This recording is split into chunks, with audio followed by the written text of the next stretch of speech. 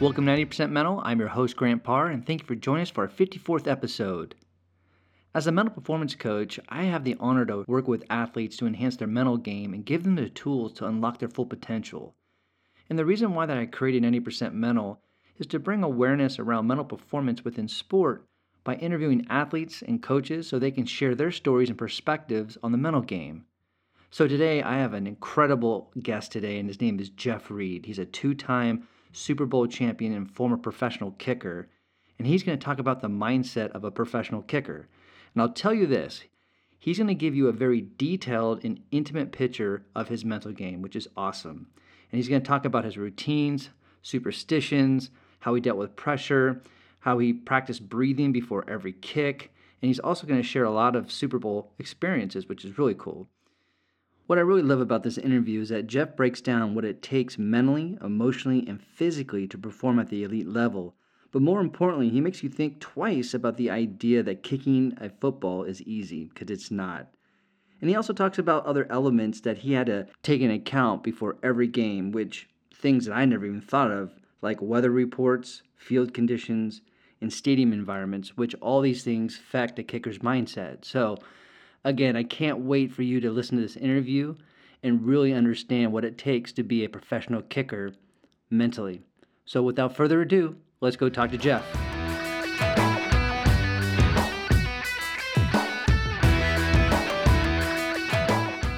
Hey, Jeff, how are you? Hey, how are you? I'm doing good, man. I'm super excited for having you on my show. Actually, the first time I've had a kicker on my show to talk about the mindset of a kicker, and we're going to get inside your mind as a championship Super Bowl kicker and just kind of get a better idea of what it's all about being a kicker and how to deal with pressure and all the fun stuff it is being a kicker. So thanks for being on my show. Thanks for having me, bud. Anytime. Beautiful. So when you think about being mentally tough as a kicker, what does mentally tough mean to you as a kicker, especially at the NFL level?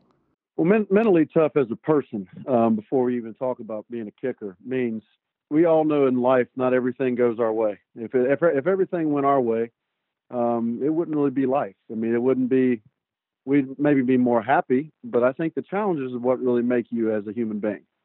And mentally tough is when something bad or negative or not the most uplifting thing in the world happens to you. It's your mentality that gets you back in the right place and focused on the next job at hand, task at hand.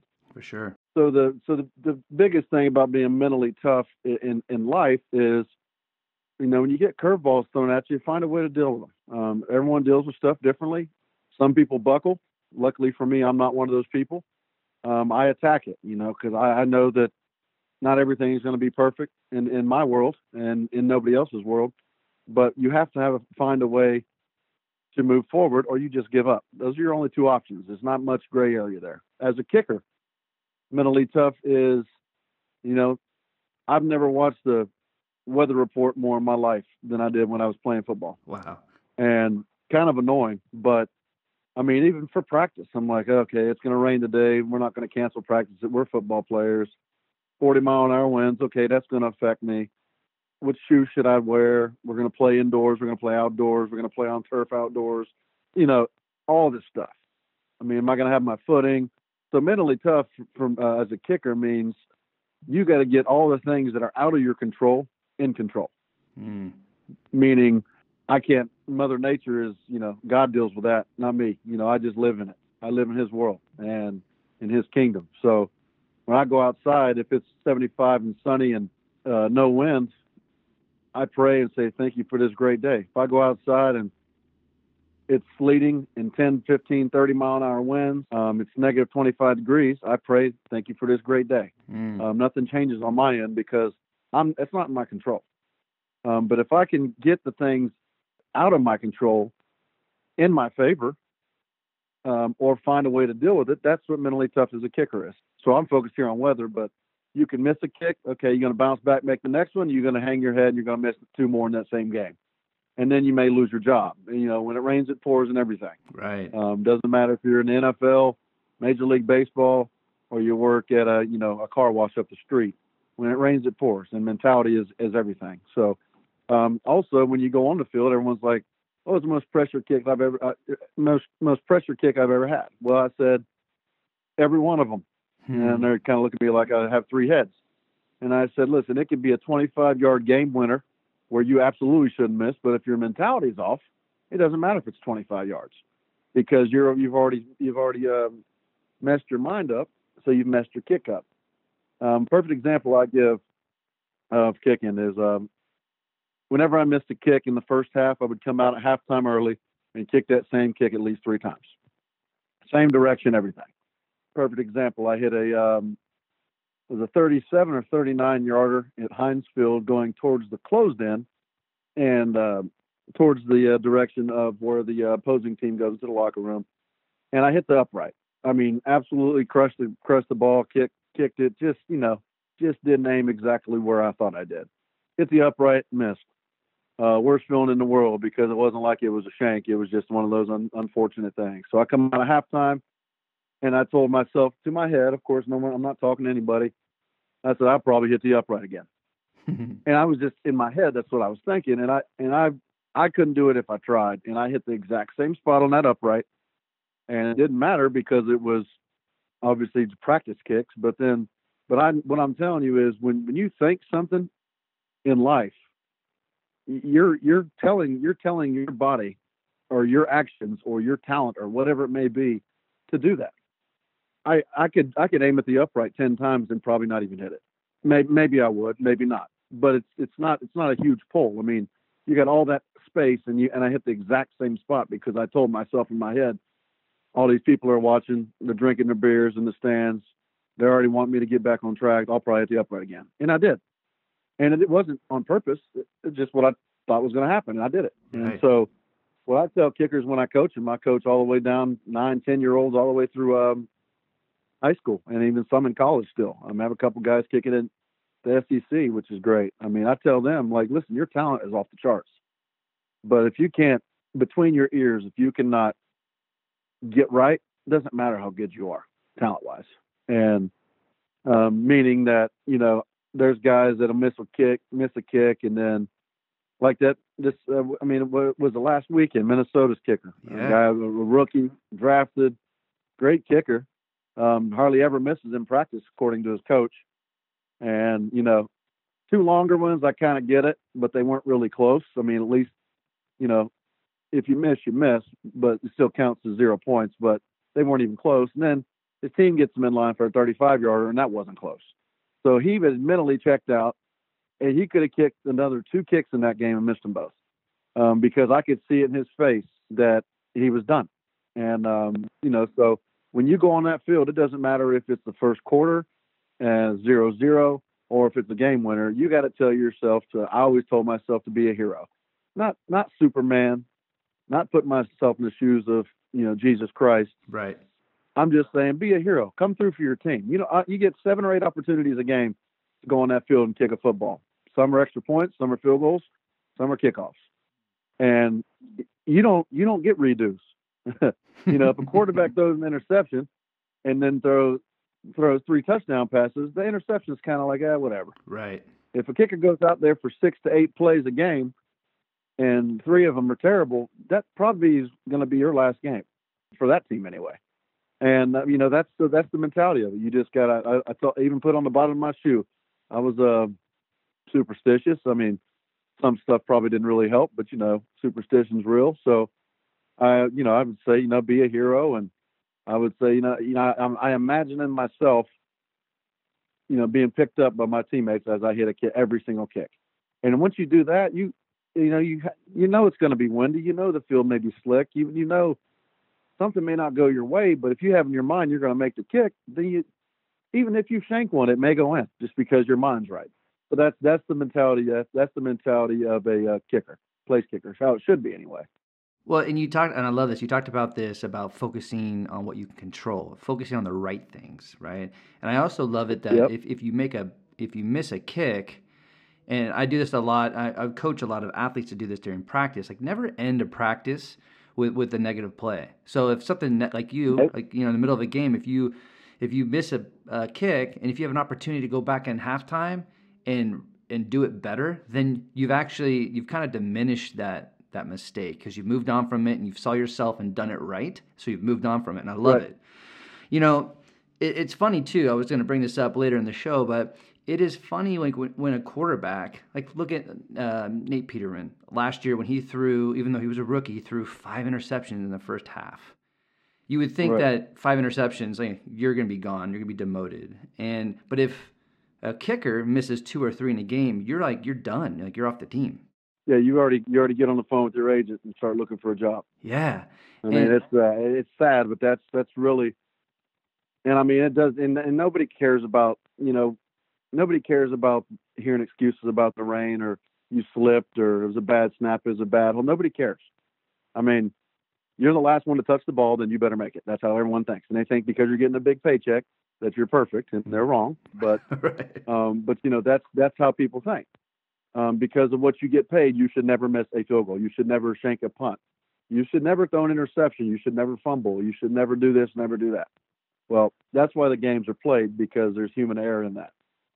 So that's the one thing. I mean, if your head's on straight, you may still miss one, but if your head's in the right place, you're gonna finish. You're gonna, as a person and as a player, you're gonna come out on top. Definitely. And when you look at, because you're just talking about how mental the position is, if you were going to break it up in a percentage, physical versus mental with this role, what would it be, the mental versus the physical? I think mentally it's between your ears is 90% of kicking.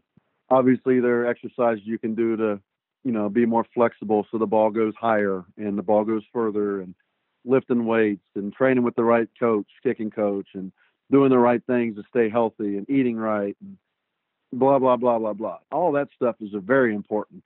But if you're a physical specimen and, you look like someone chiseled you up because you're so ripped up and in such great shape, but your mentality's weak, you won't make any kicks. So you can be overweight, kind of out of shape, but mentally you're all there. You'll probably be 85% kicker.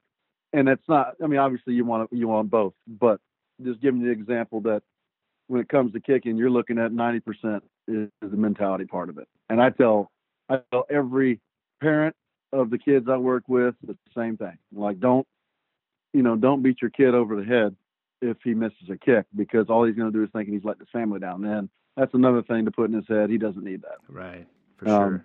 I even worked with a girl kicker in our area. Actually, she's in South Carolina. And, her mentality she has great mentality because she doesn't care. But her mentality is she's going to get hit by those guys because she's out there playing football. I'm sorry that I understand that women are treated a little bit differently than men, but if you're on the football field, it's your fair game to get hit and tackled and anything. Yeah. So their mentality is to, defend themselves. But this girl was, if she missed one, she kind of laughed it off. And then the next one she would make, and you could just see her mental confidence. And regardless of the other stuff that a woman will worry about on a football field. Right. Interesting. Well, besides the quarterback, I feel that the kicker deals with huge amounts of pressure like a quarterback. Different responsibilities, a lot of more moving parts with the quarterback, but there's a ton of pressure. When you think about pressure as a kicker, what was your relationship with pressure? Did you embrace it? Did it ever turn into fear? Share with me a little bit about pressure. With pressure, I thrived in pressure situations. I was a pretty good practice kicker, but when the game was on the line and people were watching, that's when I shined. I know some people that never miss in practice, and when they get in front of people, they're just the opposite. They're not terrible, but it gets to them. Like I want to hit a game winner. I want the game to be in my hands when there's 3 seconds left. Was it a huge rush? Of course it was. Were you a little nervous? Of course. I mean, it's life, but I live for those moments. And I probably hit 12 or 13 game winners. And I mean, every single one of them is the same. I mean, obviously one was in the playoffs, so it meant more, but it's still the same kind of kick. And, I thrived on that. Pressure. I thrive on pressure. I thrive on pressure in life. When somebody says I can't do something, this has nothing to do with field goal kicking. If someone says I can't do something, I'm going to go ahead and prove to them, whether it takes me 1 minute or 1 month or 1 year, I'll do it. I'm just that kind of person. Like, I mean, I got thrown into the finance director position at a 300 cars a month store Jeep dealership, and I didn't even have any background in the car business. And I'm very good with numbers. I do have a brain. I have a college degree, but you don't just all of a sudden start dealing with millions of dollars. Right. And so I had to teach myself. But it was something that somebody saw in me, the potential I could be good at. So I was, I was very successful at it. But I mean, it was very nerve wracking because I had to train myself. It wasn't someone said, "Oh, you're going to fail at that," but it was a challenge to me. Like, okay, now that I've seen this, I've been ripped off on all the cars I bought in the past. I mean, now I've seen the other side of the desk, so it won't ever happen again. But I had to be self-taught. So pressure is good for me. I mean, obviously, it'd be great to lead a life and live a life with absolutely no pressure ever, because that would be nice and relaxing. But that's unfortunately not how this world works and how life works. Right. Well, also pressure too allows us to test ourselves, but it allows us to develop. Like it's hard to build muscle if everything's kind of relaxed, right? It has to be stressed out a little bit. You have to, you don't want to live your whole life under pressure and stress, but it allows us to gain lessons and develop. When you do think about pressure, though, as a kicker, did you do a lot of like simulation training at all to kind of simulate environments so you can kind of get used to that type of pressure? Yeah. What I did in practice, I mean, it's your team, so obviously it matters because when you're in the NFL or any professional sport, even college, you're every day you need to be taking a step forward. You can't stay the same. You can't get worse. If you have a crappy day, it happens, but it can't be a crappy week because coaches, the people upstairs, Rooney's, they're Kevin Colbert's of the world, they're watching you daily. Either move forward or take a step back. And so in practices, I knew the pressure was there. Was it a little bit more relaxing? Of course, because it's your team. The guys that trust you, they've appointed you as one of the team captains. So I had all the stuff going for me. But if I go 4 for 7 in practice, that's not good enough. So I go and kick more. I got to hit 10 in a row before I get off the field. But what I did is I used Arena League uprights during our field goal drills. Now, that being said, Arena League uprights are very narrow. And that being said, and we had some you could roll around, move in different directions. So if whatever field it was on. So then when I got to the game, the uprights look huge. So I practiced on that. You can't really put yourself in a game-winning situation when there's people barking at you on the other team and calling you names and talking about your family and the world's watching and you're playing in a Super Bowl. You can't put yourself in that situation. It's tough, but you can put pressure on yourself in other ways. So when it does come in a game, then you know how to handle pressure in general. Right. So the time when you kicked the 53-yarder, right? The moment before you got prepared mentally to kick that, is it different when you're kicking a 20-yard field goal as far as your routine, what you're going through, the pressure that you're feeling? Or is it consistent no matter if it's 53 or if it's 20 yards? I have my same routine. I have my same faculties together, if you will. Right. Yeah, you kick every kick the same. Now, I will say, just from experience, sometimes, depending on the weather and the wind and stuff, and if it's raining or the footing, you have a special relationship with your holder because you can hold a ball differently to kick it further. And so, most of the time, we didn't have to tweak it too much with me. Anything under 45 yards, keep it like this. And then if we move back to 50, 55, whatever we're at, you may have to lean it forward a little bit more because I had plenty of height on when I kicked, I had plenty of height on the ball. So when you lean the ball forward, the holder does, when he does that, that actually allows the ball, you hit the meatier part of the ball, the sweet spot, and it doesn't go as high, but it goes further. So, those things are taken into factor when you talk about distance. But as far as how do you prepare for a 53-yarder versus a 25-yarder, it's the exact same thing. If you treat it differently, then you'll kick it differently. You kick an extra point an extra point, a lot of times my extra points that I got, a lot of these strong kickers now, you kick it over the net because you kick an extra point. Yeah. You don't just go up there and tap it because you're 20, well now 33, but when I played 20 yards away, you attack it just like you're trying to hit a 55-yard field goal right down the middle from 33 yards or 20 yards, whatever your distance is. Right. So yeah, nothing changes. I mean, the more you change and mess with your mentality when it comes to distances, I will say there is one kick, and I didn't change, that I missed, and it was a 65-yarder in Denver. That was quite an experience because it was Denver, so it was right before halftime. Coach Tomlin allowed me to try it because he was going to throw a Hail Mary, and I said no. I made a 63-yarder going this way in pregame. Wow. Well, the bad thing is, in pregame, it was 75 degrees and no wind, and during the game it got down to about 55 or 50.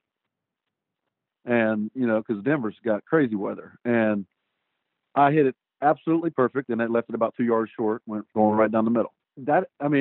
Denver's players were even like, dude, you're 9 for 9 on the knee. You sure you want to kick this? And I said, heck yeah, man. I don't get opportunities like this. And I said, why don't y'all just not rush me? Don't try to block it so I can try to get in this record book. And they were laughing. And that was during one of the timeouts. But I mean, my mentality, I was even more relaxed. I was like, how many people get a chance to attempt a 65-yard field goal in a game? Very rare. Right. And, I pretty much just ran on the field, and I told Coach Tomlin, I said, I'm kicking this. And he goes, all right. I thought he was going to say, no, we're going to do this. And he just said, okay. So, but that wasn't a different mentality at all, but it was actually more relaxed than a 55-yarder because you're supposed to make those. Right. So, it's just overall, you can't change your mentality on a distance. Got it.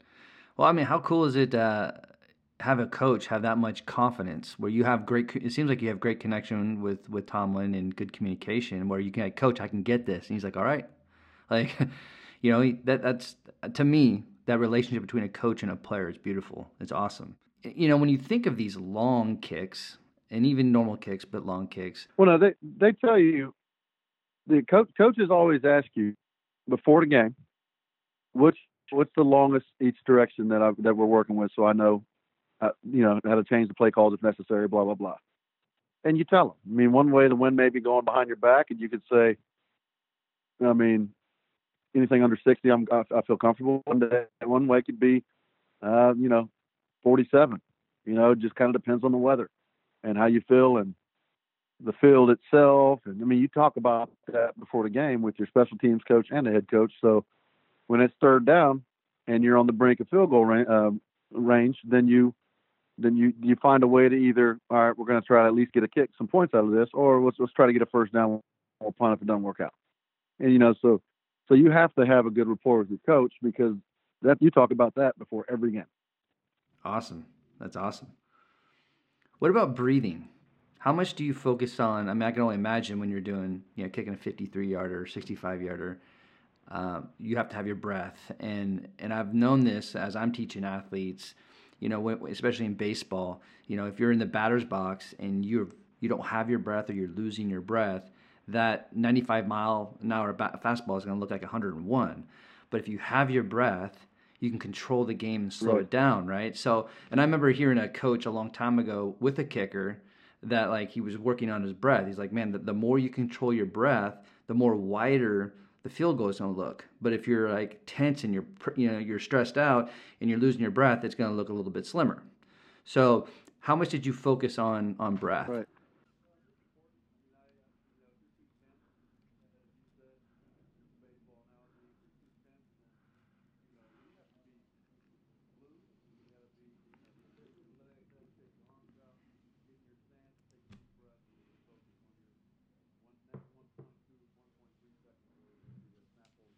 Right.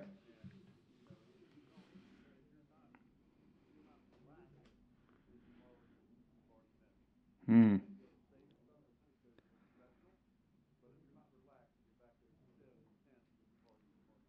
Right.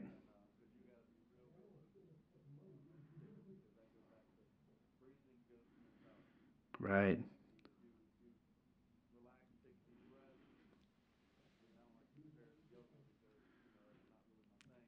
It's kind of like you're putting yourself in you're on a football field with all these people, but you're really out there just with your snap hole and you're the kicker, and you that's your visualization.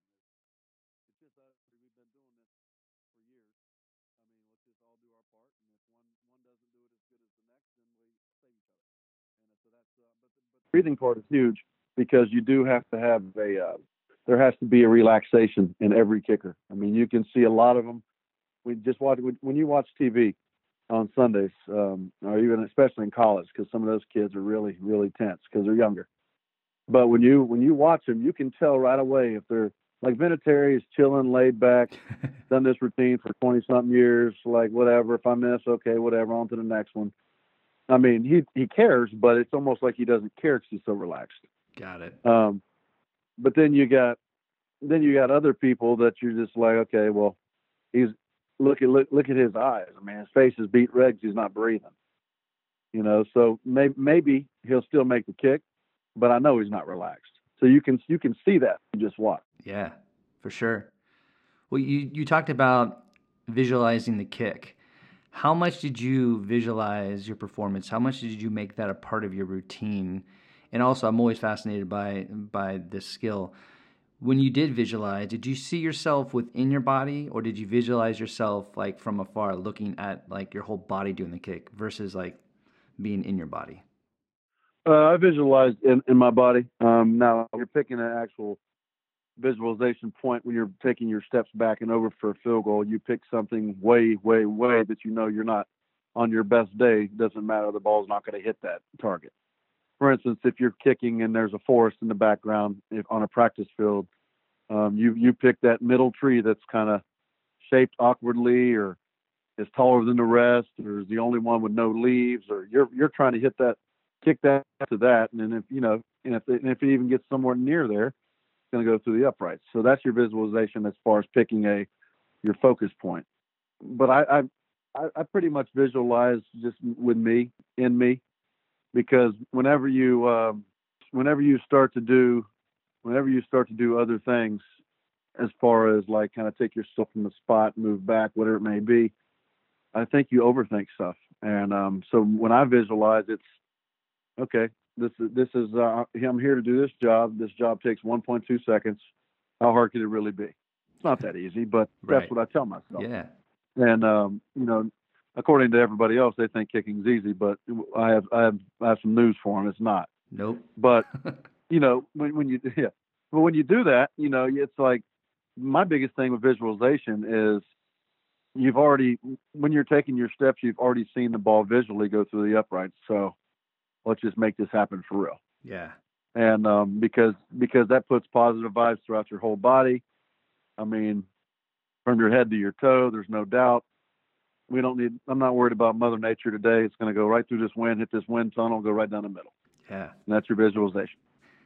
You're creating Then you confidence. go on the sideline. You can go on the sideline and complain about it a little bit, to your snapper and your punter away from everybody. But when you're out there, you don't have much time on that field, so you make the most out of it.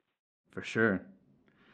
Yeah, and you create confidence before you even do it. And there's no right or wrong, but I personally I like in body because I feel like if I'm a kicker or even if I'm a quarterback, if I'm going to be seeing this visual or my vision, this image is going to be in front of me, well, I probably want to see myself in that point of view. So, no right or wrong on how you see yourself, but I think in bodies to me is a little more powerful. There's more connection there. Yep. When you think about this I've been waiting for asking this question because when you think about the game of football, there's a lot of you'll see it, man. A lot of people there's many ways to get pumped up for a game, and you see it a lot. A lot of people like to have their headphones on, leave me alone type of player, or they love to talk, or whatever. There's just a big range of how people get prepared for a game. How did you get prepared? Were you ever nervous? Were you anxious? Did you what was your routine? Pretty much, I was always the first one there before anybody. Sometimes Troy Polamalu and I would come over together because he had some kind of crazy ritual that he did. But I was there first because I got to be on the field first to warm up first, because once everyone else is out there, I have no room. So that was our, our timing, specialists go out at a certain time. Well, we're first because, I mean, I want to go kick first. Then I have to go through my routine of got my helmet on. I'm out there with my, my special teams coach, my holder, my snapper. We're moving around the entire field. So that being said, routine was I did listen to some music, prior to getting to the stadium, but it wasn't headbanging stuff. I don't need to be out there knocking heads off. Every once in a while, I would think I was tough. I'd run down on the kickoff, but I just listened to positive stuff that was very like uplifting. It wasn't gospel or anything. It was just, you know, don't stop believing, stuff like that. I I mean, love it. just I love it. positive things because, yeah, and I mean, it wasn't, I had that routine, but I'm not really a music guy. Once I get in the locker room, I'm doing my stretches, saying a prayer, um, you know, doing my little OCD stuff, tying my shoe 2 or 3 times. And, once I get on that field, I mean, it's showtime. And, once the biggest thing for me was I don't really battle anxiety, which is good. So I know a lot of people do, but I did always want to get that first opening kickoff because then what you right away you're in the groove, you're in the middle of things, and you're moving forward, and your game has actually started. Even though the game started, if your team defers and you get a second half kickoff or whatever happens, your first kick may be in the second half. I mean, if your team doesn't score, or you just never know. And so then you've done all that pregame stuff only to sit around and stay loose for another hour and a half. So I always like to get that first kick out of the way, whether it was opening kickoff or hopefully our team went down there and if we didn't have the kickoff, went down there and scored or got me an attempt right away. Because sitting around was tough because especially the colder it got outside. Got it. Even though there's heated benches and ways to stay warm, you don't want to just swing your leg 500 times a game. Because if you ever do get out there, you're not going to be able to, maximize your potential. Got it. So, yeah, so that was pretty much my routine. It was nothing crazy, but I was the first one there, and I was. You kind of do your own little routine of a shower, and like I said, get your little superstitions out of the way, and then it's game time before you know it. Even though it seems like you get there, 9:30 for a 1 o'clock game, you feel like you got eternity, but there goes opening kickoff. You talked about superstitions and rituals, which it comes up a lot in sports, especially you hear a lot in baseball. But if you were before a game, if you didn't have a chance to see out that ritual or that superstition, would that mess with your head? Did you feel like you were going into a game kind of incomplete? Initially, it didn't mess with my head, but if you after the game say you went 2 for 3, you still had a good game. No one booed you off the field, and you still won. Your team won the game. Right. You could always look back and say, "Man, I didn't do that today." And then who knows if that's the blame? You're just looking for an excuse, or who knows if that really does mentally play a part. That's why over the years I had so many initial ones that I was like, I got to get rid of half of these because I don't know if they're helping me kick good or not, but I'm sick of it. It's like you're driving yourself nuts. Right. Right. So, yeah.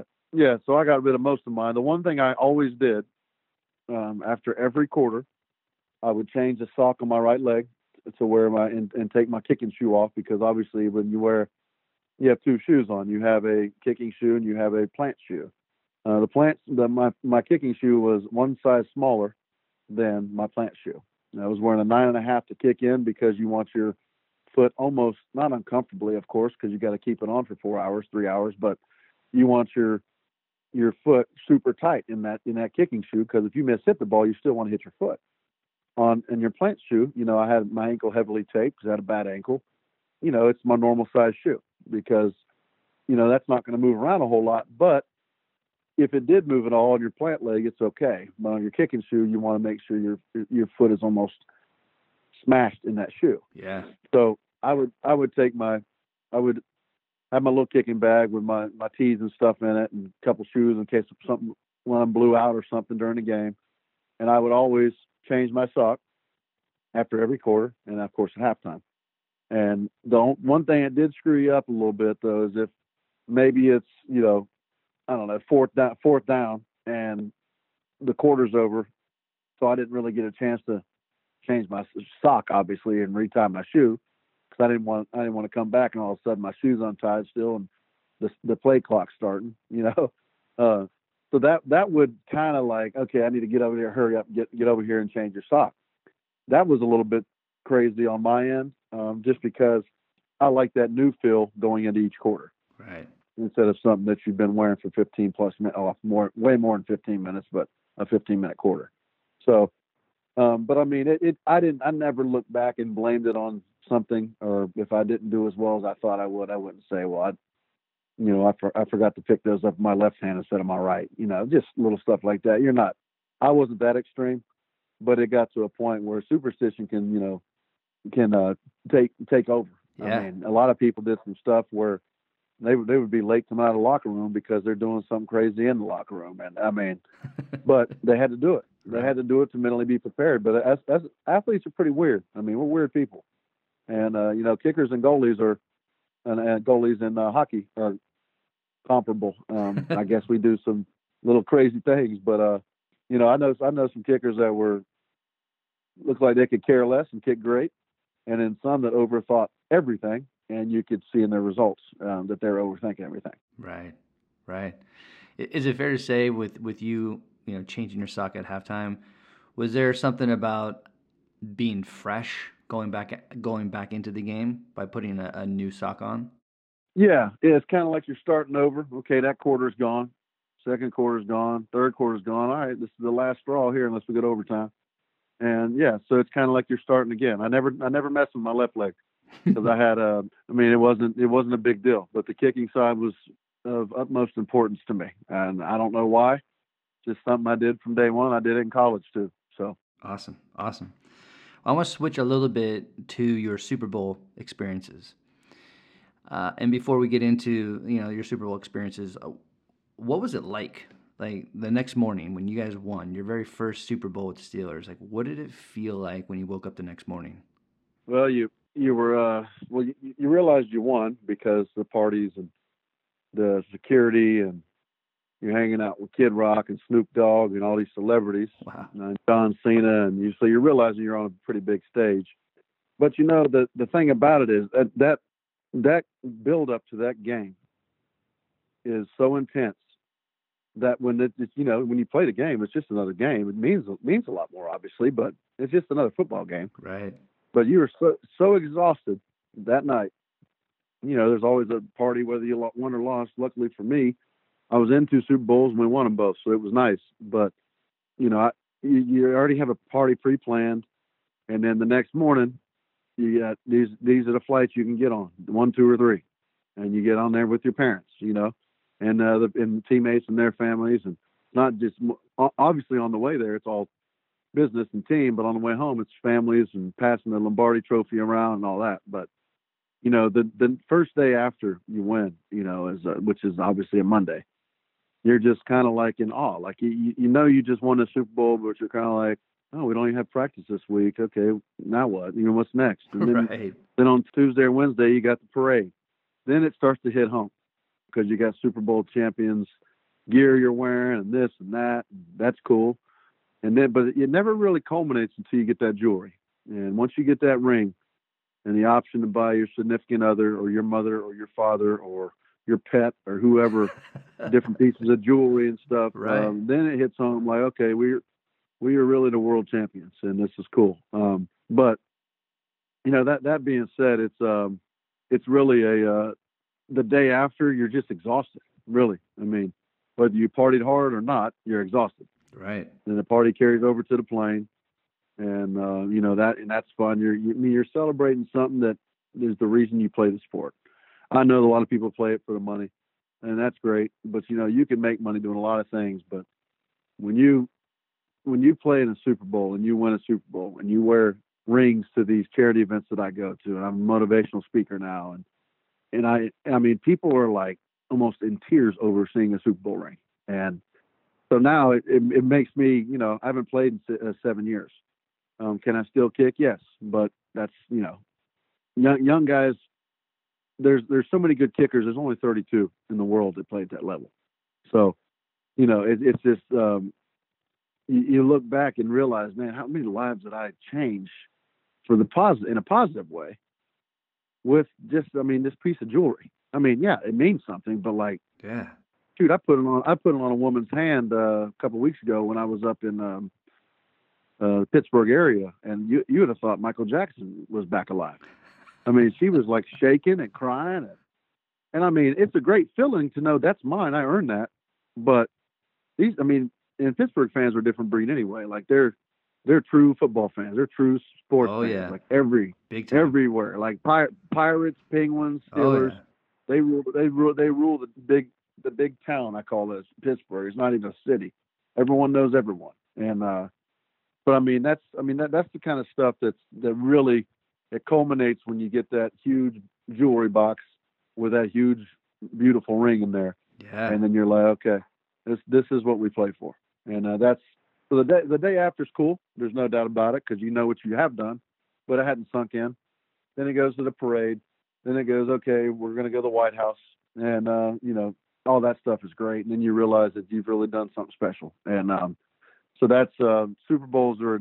I mean, I was just fortunate to play in an organization that was so successful anyway. And on top of that, got into a playoff game, playoff atmosphere, and on top of that, we won 2 Super Bowls in my 9 years there. So you can't really. I wouldn't want to change one thing about my career. There's a couple games I want back, but you know, I learned from those that not playing very well in. So, you know, it's just it's a really really really cool feeling. So I can relate to how all these champions, that no matter what sport they're playing, act and feel. I can relate to all that. Yeah. Well, when you think about your 2 Super Bowls, after you won your first one, I can only imagine going into your second Super Bowl, maybe I'm guessing more pressure, you know, to do it again. Did you feel the pressure going into the second one, and did you learn? Is there anything you learned about the first Super Bowl that kind of helped you going into your second Super Bowl? I think the biggest thing from the learning standpoint is not the game itself, because you only put as much pressure on yourself as you allow. It's still a football game. It's still a God-given talent that I have as a kicker, and Jerome Bettis has as a running back, and Roethlisberger has as a quarterback, and Hines Ward has as a receiver. Those are God-given talents. Nothing changes. The stage changed, but nothing changes. So the biggest thing I learned, and I think a bunch of the guys would agree, is you got to take care. That 1 week you got where you practicing, and we were practicing in Pittsburgh before we went to the city we were playing in for a week. That 1 week you got to take care of all these people that want tickets. They're not free. The face value is $600, $700, whatever it was. You got to tell people no, they can't go. Sorry. And some people, yes, here you go. These are yours. You know, but this is what you got to pay. And you got to take care of all the travel, all the family stuff, all that stuff that first week. So when you're there, you can actually focus on football. Yeah. Because the first go around, none of us were in a Super Bowl before, so we were just all like, yeah, whatever, we'll take care of that. We'll take care of it. And then all of a sudden you're scrambling. You've promised people something you can't live up to. You've overpromised, underdelivered. And then you're allowing that to come to the field with you because people are blowing your phone up and being annoying when you're trying to work. Right. So that's the biggest thing I learned is knock that out immediately. If you got to be rude and tell people no, so be it. Sorry. You know, and just not knock that part out, because once you get to that city you're playing in, even though you got 4 or 5 days or 6, whatever it is, you're still, you're there to work, you know, and that's what you got to do. I mean, there's time for fun, and there's different curfews on different nights and all that. But the bottom line is you're there to work. So the nonsense with people wanting tickets and people wanting free stuff and people wanting this and that, it's got to go away that week before. So I think that's the biggest thing I learned from going into the second Super Bowl. I had already told everyone, this, okay, you're good here, you're good. Get your flights, let me know, blah, blah, blah. I'll get you a room. You know, that was done. So, but as far as the game, I mean, the media is crazy. You got to wear your credentials everywhere. Security is super tight. I mean, it's nuts. But, you know, the first go around, it was kind of like all of us were, we were thinking we were going to take care of stuff when we got to Detroit instead of before, and it was, probably not the best idea. But the second time, the one in Tampa, we already knew right away that okay, we're taking care of this now. So when we get there, you know, we can enjoy ourselves and get better, so we can win the Super Bowl. Got it. Awesome. I want to kind of focus more on you as a person within this role, being the kicker, because from my perspective, and this is purely my perspective, playing 13 years of football, almost every single football team that I was ever on, the kicker was, from my perspective, was always quiet. And, obviously their role was to kick. So, not, they weren't in a lot of team drills. And most of the teams I was on, they didn't even condition with us. So they were kind of a standalone person, but they were always very quiet. And with you, when I look at your career, there was something obviously different in such a good way. You had, sometimes had crazy hair.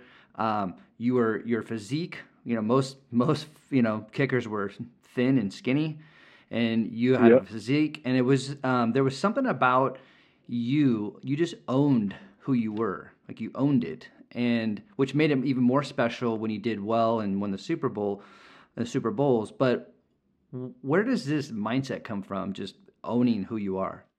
Well, the thing about it, obviously, I am not at all built like a kicker. Nor was I built like a soccer player when I played 15 years of that. The biggest thing is I'm a jokester. I'm a journalism major from college with a minor in communications. So I can talk in front of anyone. I can talk to anyone. I'm not going to hide from the public. So I was just owning who I was and enjoying the moment. It wasn't always fun. I mean, it's still a very stressful job, and it's still a business. So not everything is perfect. Right. But, the thing about it, like with the hair, like I was just like, kickers are weird anyway. I'll do this. Why not? And, and it'd grow out crazy. Then before the second Super Bowl, I told my teammates, whenever we clinch a playoff spot, I'm going to dye my hair like Ric Flair because I used to hit his color because I used to work for Rick in Charlotte. And so they're like, you are not going to do that. And I said, well, let's go ahead and clinch this playoff spot and you'll see.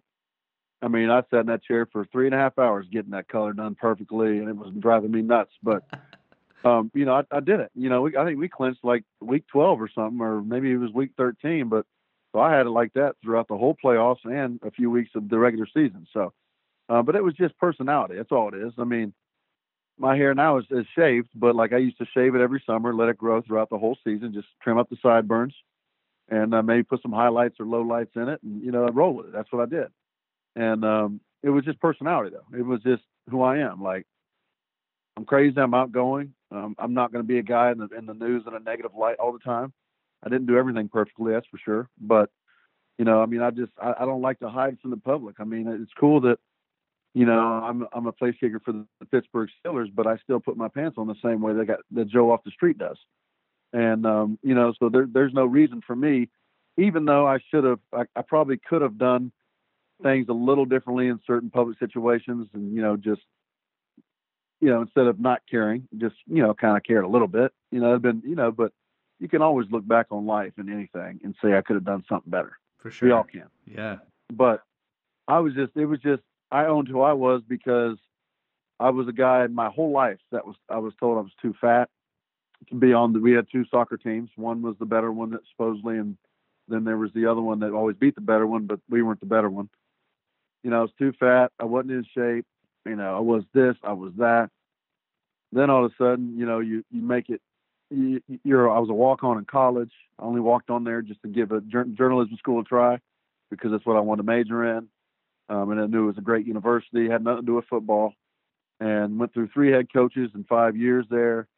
Only played just under 2 seasons there. Only 1 year in high school. So I had 3 years of on-the-field experience before I got to the NFL. Wasn't invited to the combine, wasn't drafted, free agent to the New Orleans Saints, just only because of a connection, not because they just really wanted me. It was a favor, and I made some of the favor. And then, so like I was never handed anything. I wasn't you know, 5-star recruit and athlete and blue chipper. And, I didn't get a free education and, not go to class. And I mean, I was like, I was a nerd. I didn't drink in college, until I was 21, I didn't drink, like I was, I was brought up, I was raised right. I have a great family. But it was to the point where okay. I told myself that I would maybe try out for the Arena League if, after college football, if it worked out all right. And shoot, I'm playing in the NFL.